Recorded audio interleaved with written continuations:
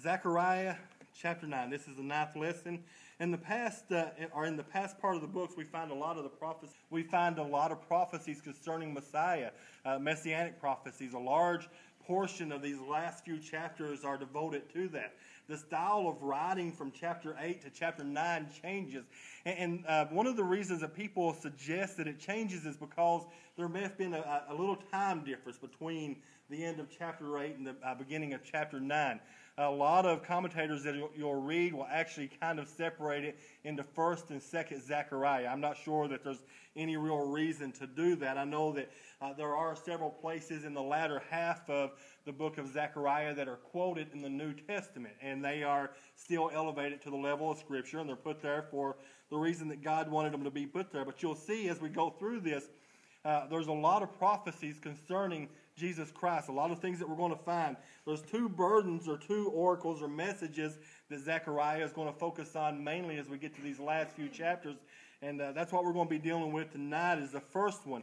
We're going to see Jesus Christ as Messiah. He's going to be lifted up and exalted as a humble king, a loving shepherd, a mighty warrior, gracious Savior, a righteous ruler, and ultimately king and priest, all rolled up as one. And we're going to see a lot of different things with that. And a lot of these prophecies, as we go through them, especially when we get to this point, as you read different commentaries, as you read different books on it, you may find some differences. You may find some discrepancies, or some people look at it in a very different way.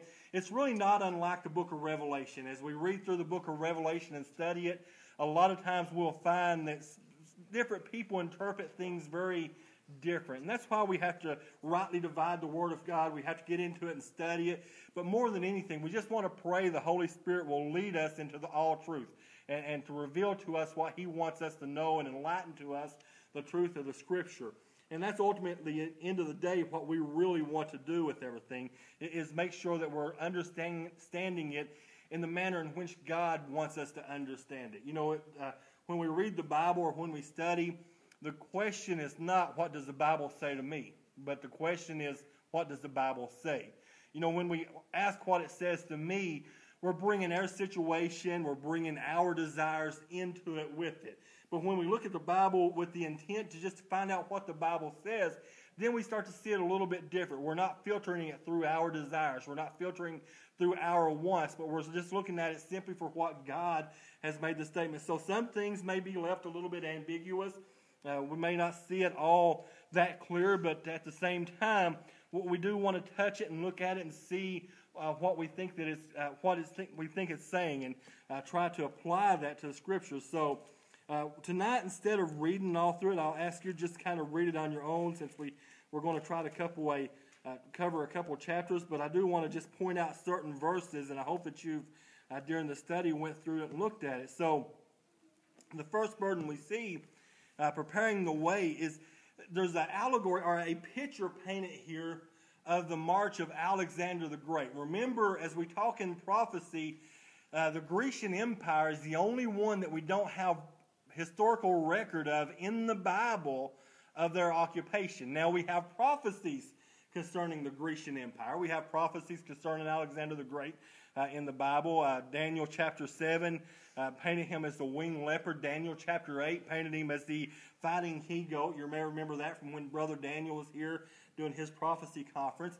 But there's no actual recorded scripture of when the Grecians were in power. So you have the Assyrian Empire, the Babylonian Empire, the Mede-Persian Empire. Then we end with the scripture record of the Old Testament. We have a 500-year jump into the New Testament, and then the Romans are already in power by the time we get to the New Testament. But keep in mind, there was this one other power that takes place. There's a lot of prophecies in the Scripture. We're going to see several of them tonight pointing to that Grecian Empire. I love the fact that prophecy is so divinely spoken of God, and whenever we see prophecy, we can depend upon that prophecy to be 100% true. We know that it's going to happen and take place. Now, this is not to say that God is, as some would say, that this is the way it's going to be, and God is going to force it to be that way. You know, sometimes it's hard for us to talk about prophecies, but still have the individual free will. You know, we look at prophecy and we think, well, if God ordained it to be this way, then did they really have free will? Yes, they did. They still had the ability to make their choice and do what they wanted to do, but just simply because God was able to tell what was going to happen didn't mean that he was forcing people in order to act in that way. It's much, and I know this is where the analogy breaks down, but it's much like watching a movie or something, and we know what's going to happen at the end of the movie, but we're not actually making it happen just because we know about it. And I know that's a very poor analogy, but I don't want us to think that God is directing this to happen and making this happen and riding over people's free will. Now, there was prophecy concerning this, and we're going to see how all this added up to lead us to the time of Christ and to prepare the way for him. We're going to notice as we go through it that because of Alexander, because of the Grecian Empire, it brings in a government that allows for the Roman rule to come in and allows for the prophecies of Jesus Christ to be fulfilled. But at the same time, like I said, there was a lot of prophecies concerning Alexander the Great and the Grecian Empire. So the first 8 verses of Zechariah chapter 9 is almost a roadmap of how Alexander, according to the book Josephus. Anybody know who Josephus was? Josephus was a Jewish historian. It's interesting reading. He kept accounts, or he made a record of a lot of Jewish events that we don't necessarily have in our Bible, but because of Josephus and because of other writings like him, we can still see a history of what the Jewish people did. So Josephus wrote down the pathway that Alexander the Great took as he came into the Middle East and came into Israel. And this is what we see in the first 8 verses of chapter 8 here. We see Alexander about 333 BC defeated the Persians and began his conquest into what he would consider world domination. As we read through in Hadarsh, verse 1, is a region in the far north of Palestine. If you go on down into verse 1, Damascus was the capital of Syria.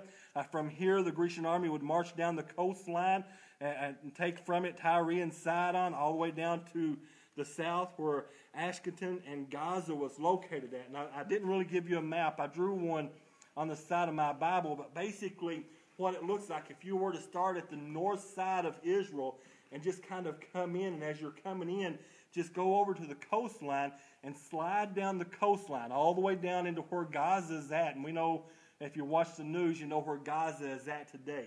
But you'll see that.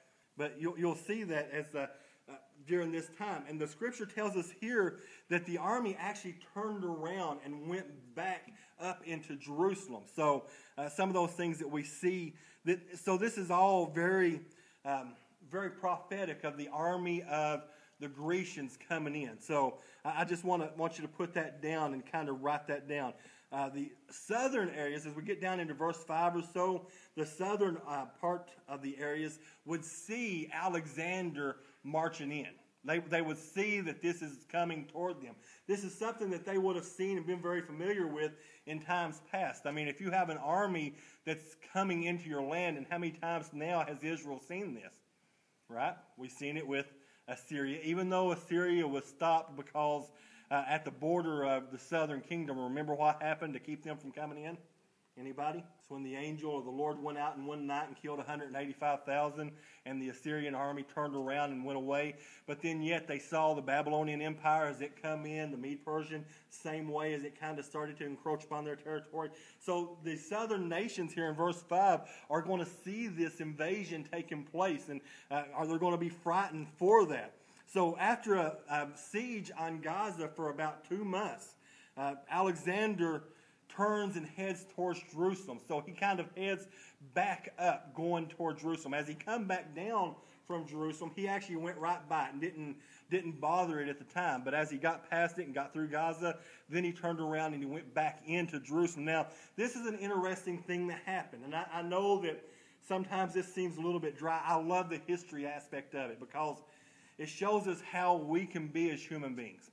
How many of us reading the Bible can see clearly the prophecies concerning Jesus Christ in the Old Testament, or at least somewhat, right? We read through them and we say, well, certainly that was talking about Jesus. In fact, here in just a little bit, when we get over into chapter 9, we're going to see where he comes riding in on a coat. How many remember that from the New Testament? Right? Palm Sunday. We celebrate that. We look at Jesus' triumphal entry, and we know that's a prophecy of Jesus Christ. We have other prophecies in the Old Testament, and when we look at them, we realize that's talking about Jesus. And just so many prophecies concerning him that it's hard for us to imagine that when Jesus actually came on the scene in Israel, that the people that were in charge, especially the religious leaders, they failed to see him. Alexander the Great, on the other hand, as he turns toward Jerusalem and he goes in, the high priest says, well, I'm going to leave this to saying, this is recorded, like I said, in Josephus, but the high priest said that he had a vision the night before Alexander was going to arrive at the city, that he had a vision that God wanted him to tell the people of Israel that the next day to ordain or ornament their city, to dress everything up, make it look nice, and everybody wear white. And when Alexander comes in, greet him with peace and greet him with joy. Well, so the high priest, he told the nation of Israel, or the city of Jerusalem, that this is what was going to happen. And the people, oddly enough, they followed his lead. And they did that. They opened the city up. They dressed it up for receiving of Alexander, and everybody dressed in white. And when Alexander rode in, they all cheered, and they were glad to receive him in. The high priest took Alexander into the temple and shared with him the prophecies that he found reporting about the Grecian army. I think that's interesting. The high priest at this time, he goes through and he finds some of the more obscure prophecies, like in Daniel chapter 7, Daniel chapter 8, a few other places, not many other places, but a few other places, concerning the Grecian Empire, and shows them to Alexander. So Alexander is very impressed with the city of Israel, city of Jerusalem, so he spares the city. And not only that, he goes to the temple and he makes sacrifices unto God. Now, if you read the Grecian Alexander's story, Alexander respected the Jewish people. In fact, he set up places throughout the world, throughout his world, where Jewish people could live somewhat unaffected. Now, they were still controlled by the Grecian government, but yet they could still be Jewish people. He wasn't trying to assimilate them like some of the other nations did in times past. But Alexander was very impressed, and he gave offerings and sacrifices to Jehovah, to God, at the temple. Now, this goes on down to tell us that Jerusalem and Judah would be spared, and this is one of the reasons that this all happens. In fact, in verse 8, God is saying, I will encamp about my house, and they shall dwell in the midst of Jerusalem, and they shall be my people, and I will be their God, and trust and in righteousness. So this is one way that God is revealing himself and sparing the city because of the people's willingness to do this. So preparation is being made during all this time. When we look at the scriptures, sometimes we have to understand, we need to understand that things are working together for something that's coming. For instance, anybody that looks at the world today knows that there's some bad things that are happening. But guess what? Bad things need to happen in order to usher in the end times. There's going to be wars. Is Gog and Magog going to have a battle? According to the scripture, we know that they are. There's nothing that we're going to be able to do to stop it. We can pray for peace in Israel, and we should pray for peace in Israel. But at the same time, the Bible tells us, and Jesus said, looking for the signs, you know that this is going to happen. Matthew chapter 24, it lays it out for us what to look for. These things are going to take place. As Paul wrote to Timothy, he understood at the heart of man how man was going to be, and we could see them. But as we look through the scriptures, sometimes it's providing for something that God has already prophesied that was going to happen. Galatians chapter 4, verse 4 tells us, but when the fullness of time was come, God sent forth his Son, made of woman, made under the law, to redeem them that were under the law, that we might receive the adoption of sons. So Jesus Christ, during that prophecy, it tells us when the fullness of time was come. So Jesus was ordained to be born at a particular time. There were certain things that had to be in order. There were certain events that had to take place in order to fulfill the prophecies. For instance, he had to be hung on a tree. He had to be crucified. We know that was the mode of execution that was prophesied in the Old Testament. We know that they had to split his garments up. They were going to gamble. They were going to cast lots for those. So these are things that were going to take place. But don't think that the death, burial, and resurrection was an afterthought. It wasn't plan B. Sometimes we have plan B in our life, right? We want to do this, but if it falls through, we'll do it this way. We have to do that all the time. But the prophecies of Jesus Christ was prophecies that were from the very beginning. In fact, Peter wrote in 1 Peter in verse 20, speaking of Jesus, who was verily foreordained before the foundation of the world, but was manifest in these last times for you. And of course, Revelation 13 and verse 8, the last part of it tells us the Lamb slain from the foundation of the world. Jesus Christ was foreordained before the foundation of the world in order to be our sacrifice. I feel like that when God created Adam and Eve, and as he was taking the dust of the earth and he was forming man, and as he breathed into the nostrils of man to breathe life into him, he knew at the moment that he was doing that one day Jesus Christ would have to go to the cross at Calvary to pay the price of sin for that man and for all men. And so it wasn't plan B. This was all working for plan A. This was all building up to do what God had ordained that was going to be done. So, verse 9. I said verse 8. No, verse 9. I'm right. I've got my Bible turned to the wrong page there. Of course, we have this prophecy, rejoice greatly, O daughter of Zion, O daughters of Jerusalem, behold, thy king cometh unto thee. He is just and having a salvation, lowly, and riding upon an ass, and upon a coat, the foal of an ass. And of course, we know this is prophecies of Jesus Christ. I wrote them down there, I think, in your outline, didn't I, where they would be fulfilled. Matthew 21, did I put all those down? Sorry. All those are written down there for you, where you can find that Jesus actually had his triumphal entry into Jerusalem. But I want to just take a moment, because as you read the first part of chapter 9, and then you get to this verse, there's a contrast that needs to be made, something that we can look at that's very different from the way that Alexander came into the city and the way that Jesus Christ came in the city. And I want to just emphasize this once again. Who had the most prophecies concerning them? Alexander or Jesus? Well, Jesus. I mean, as we read through the Old Testament, like I said, there's a handful of obscure prophecies about the Grecian Empire, about Alexander, that the priests knew about, but yet Jesus Christ, the Old Testament is full of it. In fact, everything in the Old Testament was designed to point the nation of Israel toward Jesus Christ. According to Galatians chapter 3, it was a schoolmaster to bring them to that place. So everything from the law, when Jesus was walking on the road to Emmaus, it said that he opened up the scriptures and began to preach about himself, starting at the writings of Moses through the law, through the history, through the prophets. I mean, he started from the very beginning and preached Jesus Christ. So there's a lot more prophecies concerning Christ than there ever was concerning the Grecian Empire. But yet, look at the contrast between the way the two entered into Jerusalem. First of all, like I said, they were both prophesied. Alexander was welcomed by the whole city, the high priest included.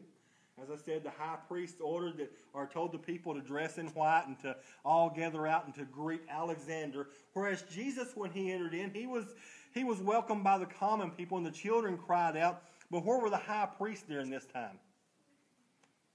They were trying to figure out how to kill him. They were away. They weren't there to welcome him into the city. Alexander came in riding his mighty steed. We mentioned that horse last week. Jaden came up to me at the end of service and told me the name of the horse. I still can't. I've got it written in front of me and I can't say it. It's Bucephalus. I'm not even going to try. But Jaden came up to me and told me the name of it, and it just made me happy about that. But he came in riding a war horse, something designed for battle. But yet Jesus, he enters into Jerusalem riding on the coat of a donkey. He was riding on an animal that was meant to bring and show peace. And of course, Alexander came in riding full of honor and pride. When Jesus came in, he came in humility. Alexander came into the submissive will of the nation of Israel, or to the people of Jerusalem. When Jesus Christ came in, he came into the rebellious hearts of the nation or the people of Jerusalem. Remember that after Jesus entered in, yes, it was only be a week later before the same people who was cheering, Hosanna, Hosanna, holy is the Lord God Almighty, are the same ones that were crying out, crucify him, give us Barabbas. So it was the same people. So Alexander came into their submissive will where Jesus came in to their hardened hearts. Alexander came in and gave a sacrifice. Jesus came in to be a sacrifice. And those are just a few of the contrasts I wanted to make with that. But it's interesting to me that as you read chapter 9 of Zechariah, that as you're going down through, the first few verses are setting up the empire of Alexander and showing how it comes in to Israel. And then all of a sudden, we have this complete 180 where it tells us how Jesus entered into the city. So, any questions or comments there? As we read on through, we start to see the Messiah's conquest or Jesus' conquest. Verse 9 tells us that he's going to bring peace in. Verse 10 on through verse 13. Make sure that I'm not getting ahead of myself here. You know, and we see between, I think it is between verse 9 and 10, basically the entire church age is located in that, because as we get into verse 10, we start to look at the Messianic age, the millennial reign, when Jesus Christ comes back to reign again. So between verse 9 and 10 is where the church age is at. But during, there's going to be wars and battles at that time. But when we get into verse 10, we're going to see that Jesus Christ is going to come in and he's going to reign and he's going to conquer. He's going to rule in peace.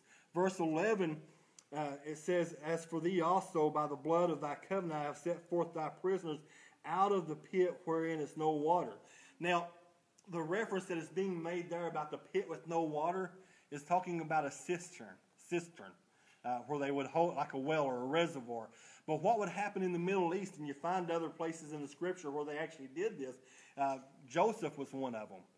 When they would have a prisoner, somebody they wanted to keep captive, they would actually drop them into one of these that was dried out, and it was a good place to hold prisoners. So as we read verse 11, it's prophecy about the covenant, and he's going to pull them out of that place of bondage, out of that prison. He's going to reestablish them. As we go on, we'll see. Messiah, as he marches in, we start to see kind of the same thing. The verses show the greatness of God and how he's going to lead the nation of Israel into a victorious battle. He's going to fight and cover them with his strength and his power. It's not going to be about their ability anymore, or about their stamina, or about their strength. It's going to be about the power of God that rests upon them. You know, one of the problems that drew the nation of Israel away was their reliance upon themselves instead of depending upon God. You know, God was there for them if they would just simply have depended upon him. But when they started to look to their own strength, their own power, their own ability, is when they were drawn away. Here in just a moment, we'll make reference to Ezekiel chapter 16.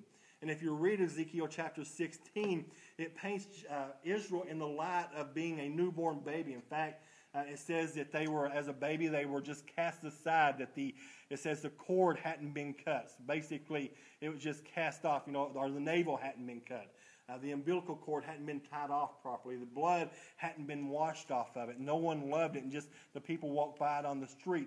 But when God walked by and he saw this infant, he saw who she was, that he picked her up and he cleaned her up, and he ordained her with beautiful raiment and clothed her and cleansed her. And as she grew up, she became strong and beautiful.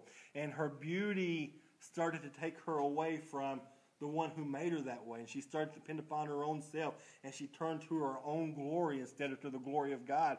And that drew her away, and she started to depend upon that. And when she did, then God left her to her own devices. And what happened? Well, we see the exile period. We see where other armies came in, that if God was in charge, he could have just simply stamped them out or kept them from coming in. But because they had rebelled, he said, have it your way. And he kept his conditional portions of that covenant, where he promised in the covenant that if they wouldn't do it, then he would remove his protection from them. The Lord allowed these other armies to come in, these other nations to come in and to take over them. So as we see this in this march, it's going to be about God's ability. It gives reference here about the flock of sheep. Now I want to ask you a question. Who would take a flock of sheep into war with them?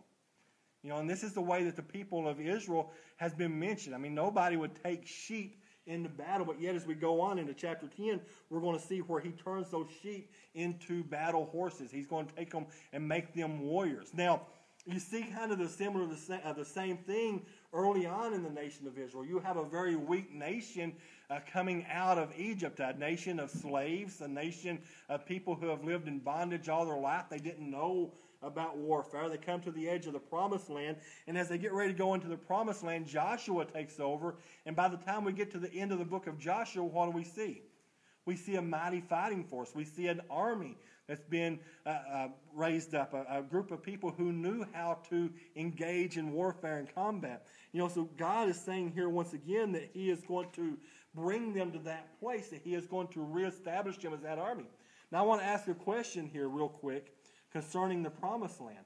I'm going to ask Brother David not to say anything because I know me and him agree on this, but what is a picture of the promised land to Christians today? If I say going to the promised land, where are we going?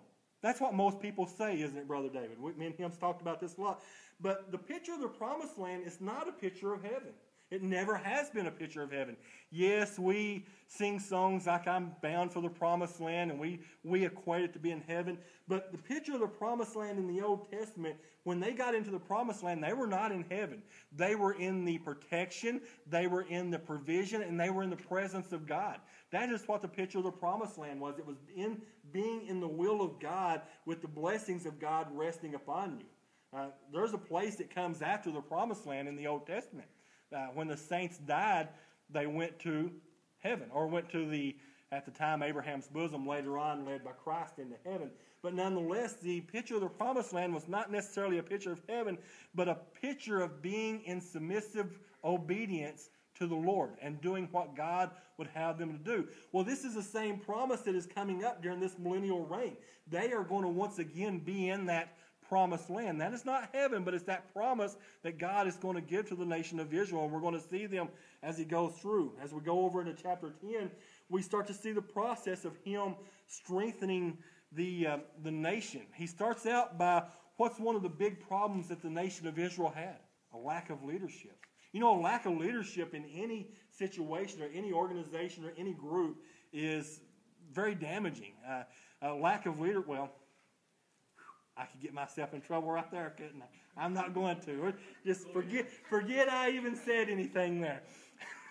But a lack of leadership can lead to a lot of problems. It can lead to destructions of entire nations. And certainly the nation of Israel had suffered from the lack of leaders. If you remember, as we go through some of the leaders in the book of Kings, some of them were very wicked. We had a few good kings, but a lot of those were very wicked. And what happened because of their wickedness?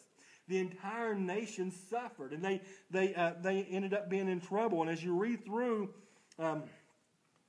chapter 10, we start to see that a lot of the leaders that the nation of Israel had were bad men. They were, they were not very good shepherds. They weren't good people of God.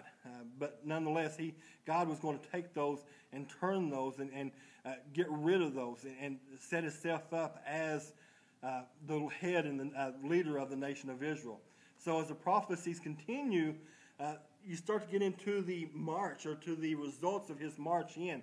That this land, once again, as we get into chapter 10, is going to be a land that is abundant, a land that is full of things. Look at verse 17 of chapter 9. How great is his goodness, and how great is his beauty. Corn shall make the young men cheerful, and new wine the maids. Ask ye of the Lord rain in the time of the latter rain, so the Lord shall make bright clouds and give them showers of rain to everyone grass in the field. So it's speaking about, once again, in that promised time, that the land is going to produce. And we saw that last week in chapter 8 with some of those prophecies. It's going to provide the need that they have and give them the substance that they desire. They're going to have food to eat. They're going to have all those things that they need. Verse 2 tells us the folly of idols. For the idols have spoken vanity, and the diviners have seen a lie, and they have told false dreams. They comforted in vain. Therefore they went their way as a flock. They were troubled because there was no shepherd. The Bible tells us without a vision the people perish. And when you have a shepherd that is seeking counsel from the wrong things, there's no direction in their life, and the people perish, the people suffer. And because of a lack of leadership, well, he goes on to say that my anger was kindled against the shepherds, and I have punished the goats for the herds. For the Lord of hosts has visited his flock, the house of Judah, and hath made them his godly horse in the battle. So he is overthrowing, or he is casting out those leaders that they have had that's been bad, and he's going to establish himself in that role of authority. Look at verse 4. I want to just camp out on that for a minute because that's interesting to me.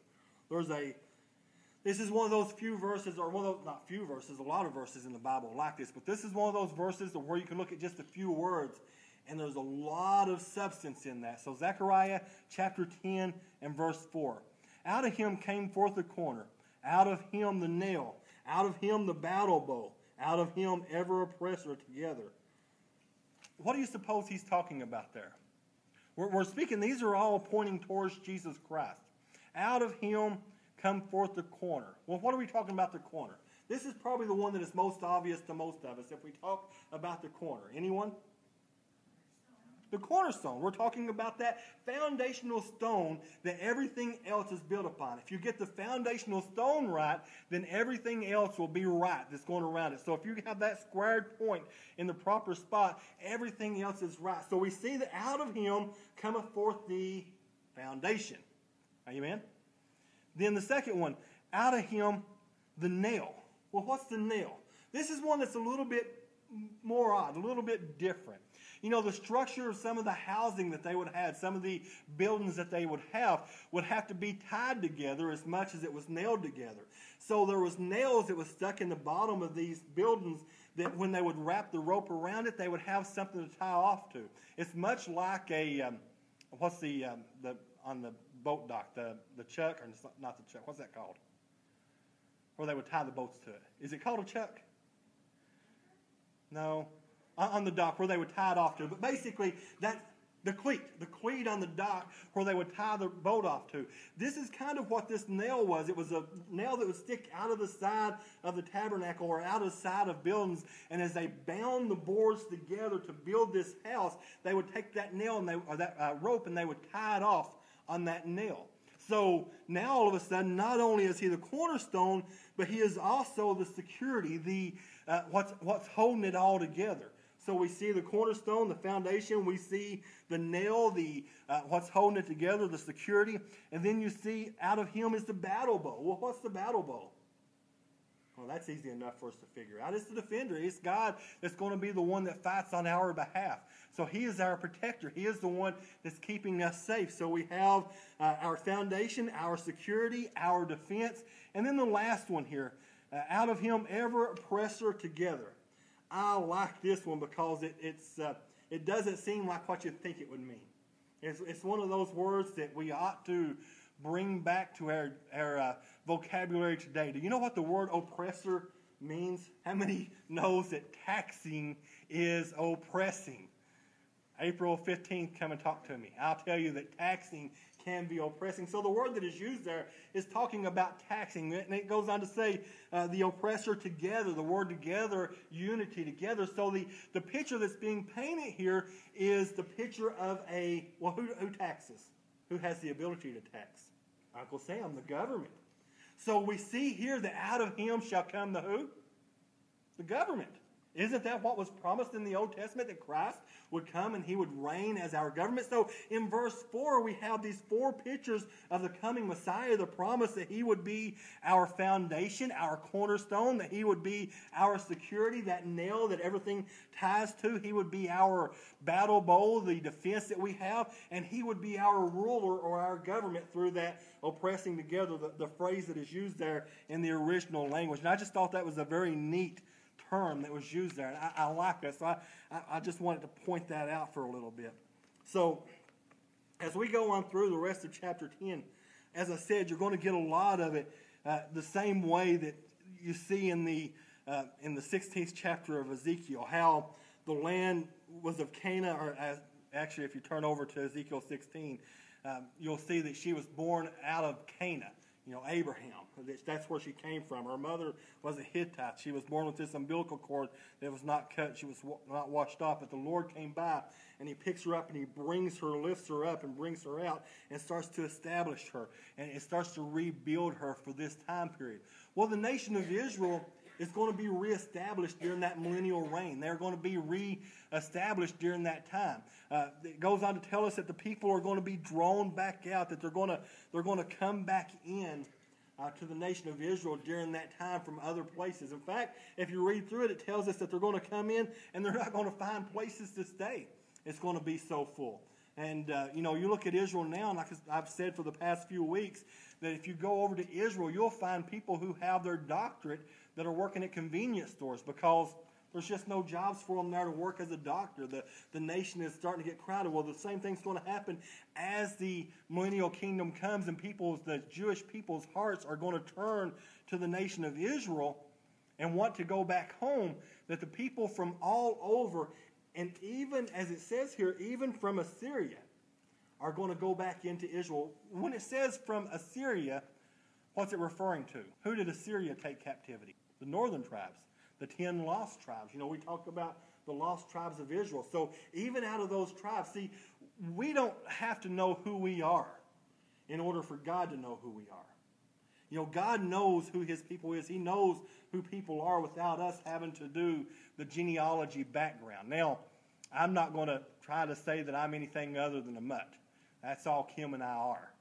We come from a long line of mutts. You look in our background, and you're going to find basically every nationality that other people didn't want around them, and they sent to Kentucky. That's where we come from. It's not hard to tell why people didn't want us around. I'm teasing, but that's what we are. So I don't have any delusions at all thinking that I'm Jewish, but there are still Jewish people out there that cannot trace their heritage back to any tribe.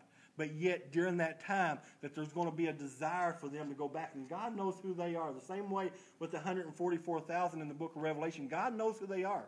And God will use them at that point in time, and he will bring them back. So, one of the great lessons I think that we get from chapter 10, from all of it, but from chapter 10 especially, is, the message is no matter how bad that we have gotten, or how far away that we've got from God's will, that he is capable of restoring us and bringing us back to where he wants us to be.